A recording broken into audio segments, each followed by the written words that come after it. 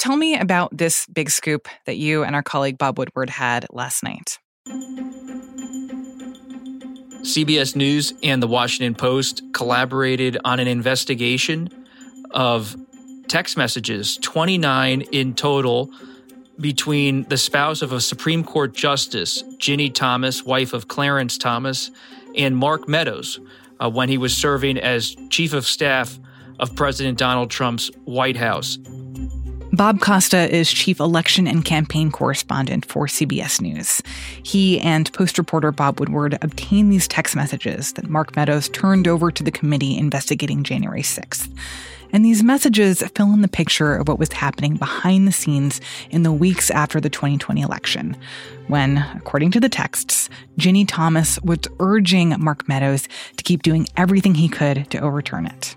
These messages reveal an extraordinary pipeline between the spouse of a Supreme Court justice and a key official inside of the executive branch, all as then President Trump was pushing to bring his own election fight all the way to the Supreme Court.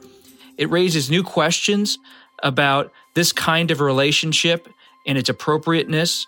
Congress is already investigating the January 6th attack on the U.S. Capitol, and now they've obtained these text messages that show some kind of communication, at the very least, on legal strategy between the spouse of a justice and the White House chief of staff.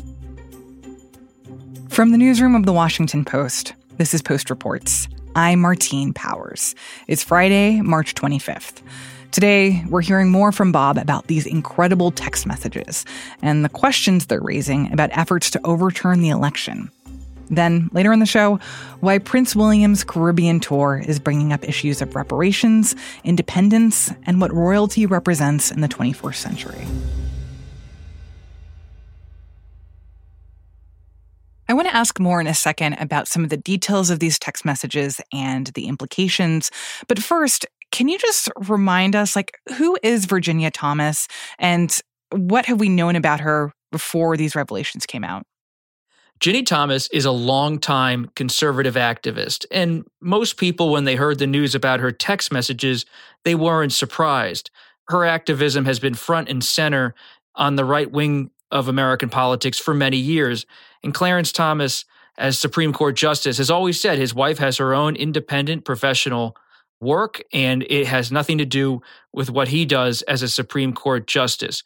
But what we see in these text messages is an attempt by Ginny Thomas to influence the chief of staff's strategy on how to fight the election result. You see Ginny Thomas, for example, promoting Sidney Powell, a conservative lawyer who's promoted conspiracy theories. You also see her bringing in other conspiracy theories that have links to the QAnon movement and floating these in front of the White House chief of staff.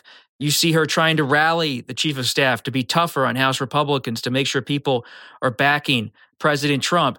And you see her criticizing Vice President Mike Pence just days after the insurrection. She's saying she is disgusted with Pence for not following Trump's advice and doing his bidding by trying to block the certification of President Joe Biden. What a sweeping picture these text messages present about this relationship and about how determined so many allies in Trump's circle were to overturn the election. And there's an emotion that courses through the text messages. At one point, Mark Meadows says in a text message to Ginny Thomas, this is about good versus evil, and evil can never triumph until the King of Kings wins. That's not verbatim, but it essentially captures how faith, emotion, invocations of God, these are all happening in a back-channel communication between Thomas and Meadows. But I think what's important to understand here is that this isn't just about how Ginny Thomas felt about the election or her connection to other conservatives. I mean, these were legal issues that were also in front of the Supreme Court at the time, in front of Thomas's husband to decide on. That's exactly right. While Ginny Thomas is texting Mark Meadows, you see the Trump legal team trying to pursue numerous legal challenges at the state level, but also with an eye on the Supreme Court. And the Supreme Court eventually ruled on some of these election challenges, Clarence Thomas was a lone dissent on some of these decisions, saying they should be heard before the Supreme Court, even though they ultimately were not. Justice Thomas also was part of decisions the court made on whether documents should be turned over to the January 6th committee. He ruled more in favor of the Trump position, which is that these documents should not be given over because of the provision of executive privilege. And so why is that important? Why is that a cause for concern for people who expect the Supreme Court to be unbiased in these kinds of decisions? Well, to be clear, Justice Thomas is not mentioned in these text messages. There's a reference to a, quote, best friend from Ginny Thomas, but she never specifies that it's Justice Thomas. It should be noted that Justice Thomas has in the past publicly referred to his wife as his best friend, but again, she's not specifying it's him. That said, the communications between Thomas and Meadows raise questions about how the court should function, how spouses should function. There's no real guidebook for this.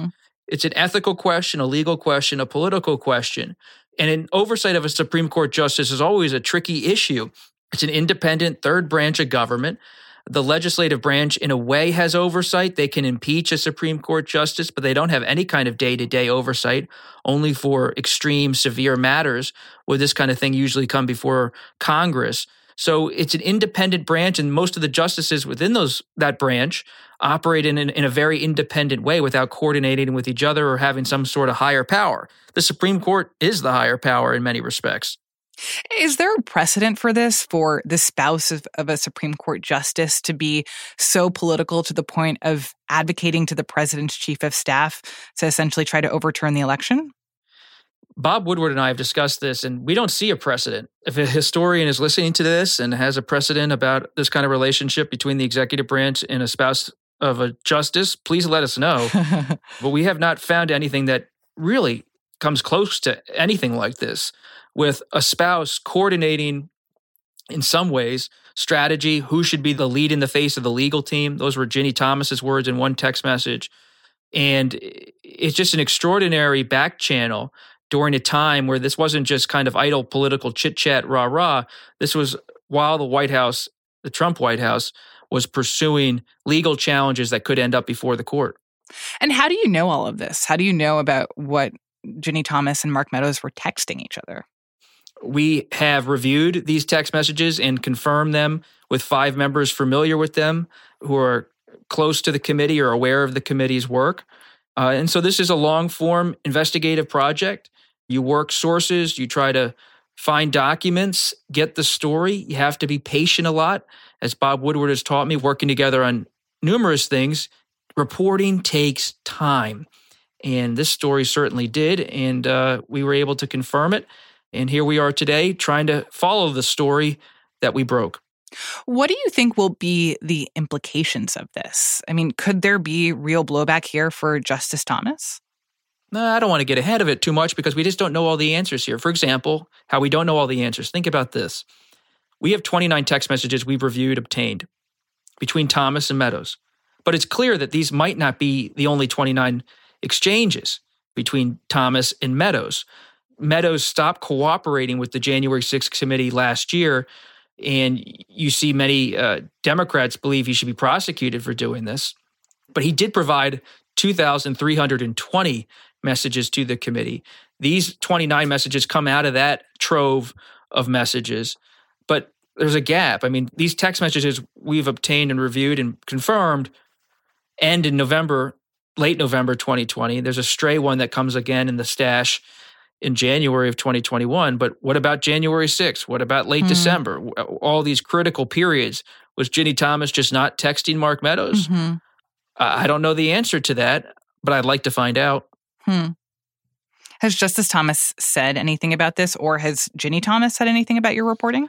Justice Thomas has not responded to a request for comment made through the Supreme Court's Public Information Office, and Ginny Thomas has not responded to numerous email and phone calls trying to engage her to get comment. We will update at any time when they choose to engage and comment on any of this, but we've tried our best, and so far, no comment.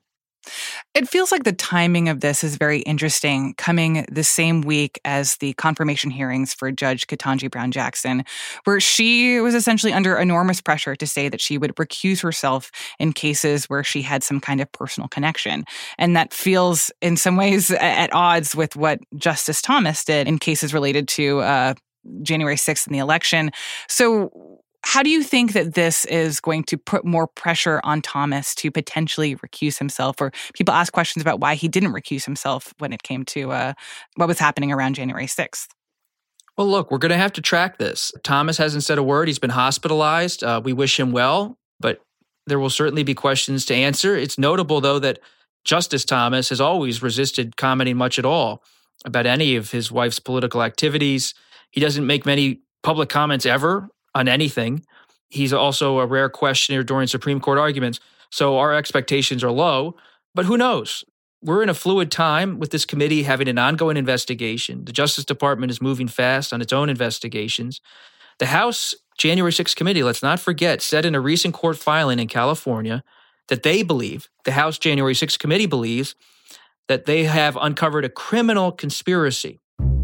So you have a House committee, at the very least, believing a crime had taken place related to the Trump White House and the push to overturn the election. Now they've obtained texts that show a spouse of a Supreme Court justice in some way communicating with the White House that they believe was engaged in a criminal conspiracy. And we have little clarity about Justice Thomas's knowledge, if any, of the scope of communication his wife had with the White House. And so your questions are all the right questions. The question is, where does this all go?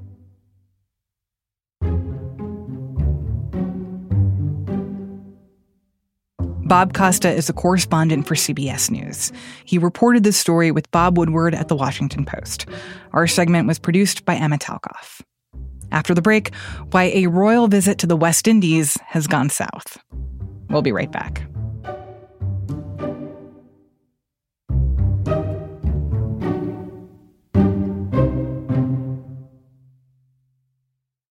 And now we've got one more thing about Prince William, his wife Kate, and their controversial royal trip.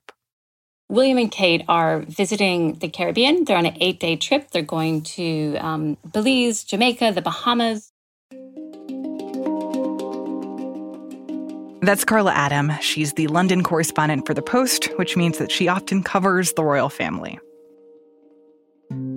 And the reason they're going there is that they're there to mark the Queen's Platinum Jubilee. The Queen Elizabeth II is celebrating 70 years on the throne. It's a long time for anyone to do a gig, unprecedented for a British monarch. And the firm, as the royals call their own British royal family, they will be acutely aware of how several countries in the region are moving towards independence. And so the thinking probably was, let's send our youngish and fairly popular royals on a tour, and this will help to strengthen links in the UK. Except it's gotten a little more complicated than that, because this trip has been marred by faux pas and awkward moments.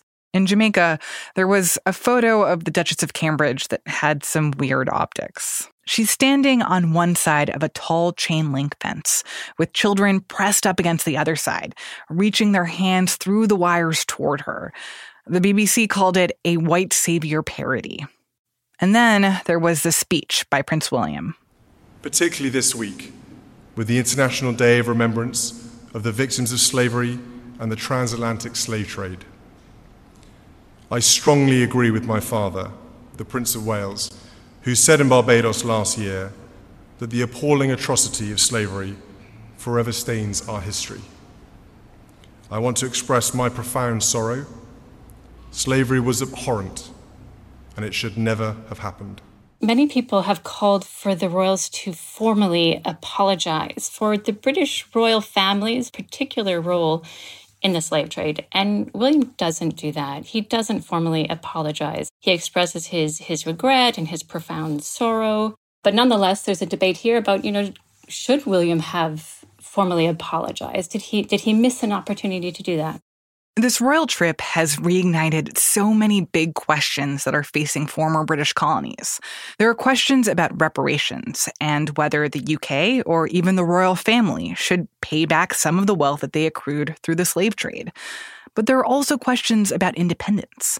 Last fall, Barbados officially became a republic, formally removing the Queen as their head of state. Jamaica and other Caribbean countries are considering the same thing. One of the really surprising moments was this blunt meeting where you had the Prime Minister of Jamaica greeting William and Kate when the cameras were rolling and saying, Jamaica's moving on. And he said that Jamaica's true ambition was to be an independent nation. But Jamaica is, as you would see, a country that is very proud of our history, very proud of what we have achieved. And we are moving on. And we intend to attain in short order our development goals and fulfill our true ambitions and destiny as an independent, developed, prosperous country. And the Prime Minister's called for Jamaica to become a republic before, and so in that sense, his views on this are known. But he says this in front of the royals. He's standing a few feet away from Prince William. The cameras are rolling, and I think that was quite a moment. To be clear, there have been plenty of positive reactions to the visit. There have been cheering crowds, there have been smiling meet and greets, but there have also been protests. Some activists there want to make it known that they are not charmed by the charm offensive. Here's Stacey Ann Chin, an activist and poet who is protesting the visit. They shouldn't be welcomed as leaders of the country, as representatives of the head of state. How these two young white people now going to be here saying we are going to kowtow to them and we are going to bend and bow and kneel to them as if they are gods. Those days are done. The monarchy is a relic. We should leave it behind. It's time for us to move forward and talk about the democratic process. Carla, everything you're describing here, I think, speaks to how, for many of us, watching a trip like this has started to feel kind of cringy, right? That you have these two rich white people running around these countries sort of waving at their loyal subjects, and that it feels weird. And yet at the same time, this does seem like a big part of what it means to be a member of the royal family, to be the head of the Commonwealth. And so I wonder what you think this moment says about the complicated position that the royal family is in right now. I think that when they return, I think that there will be, discussions and a sort of rethink about how to do these royal trips. I don't think there's any discussion right now about stopping these royal trips, but certainly rethinking about how they're done. I think that the British royal family will be giving some thought onto how they do these in the future and how to continue to create links between Britain and other countries, but in a way that doesn't feel like, a throwback to a different era. Carla Adam is the London correspondent for The Post. This story was produced by me and Ariel Plotnick. That's it for Post Reports. Thanks for listening. Our executive producer is Maggie Penman. Our supervising senior producer is Rena Flores. Our editors are Alexis Diao and Ted Muldoon. Jordan Marie Smith is a producer. Ariel Plotnick and Rennie Spernatsky are associate producers. Sabby Robinson and Emma Talkoff are assistant producers. Sean Carter is our engineer. The Post director of audio is Renita Jablonski. I'm Martine Powers. We'll be back on Monday with more stories from The Washington Post.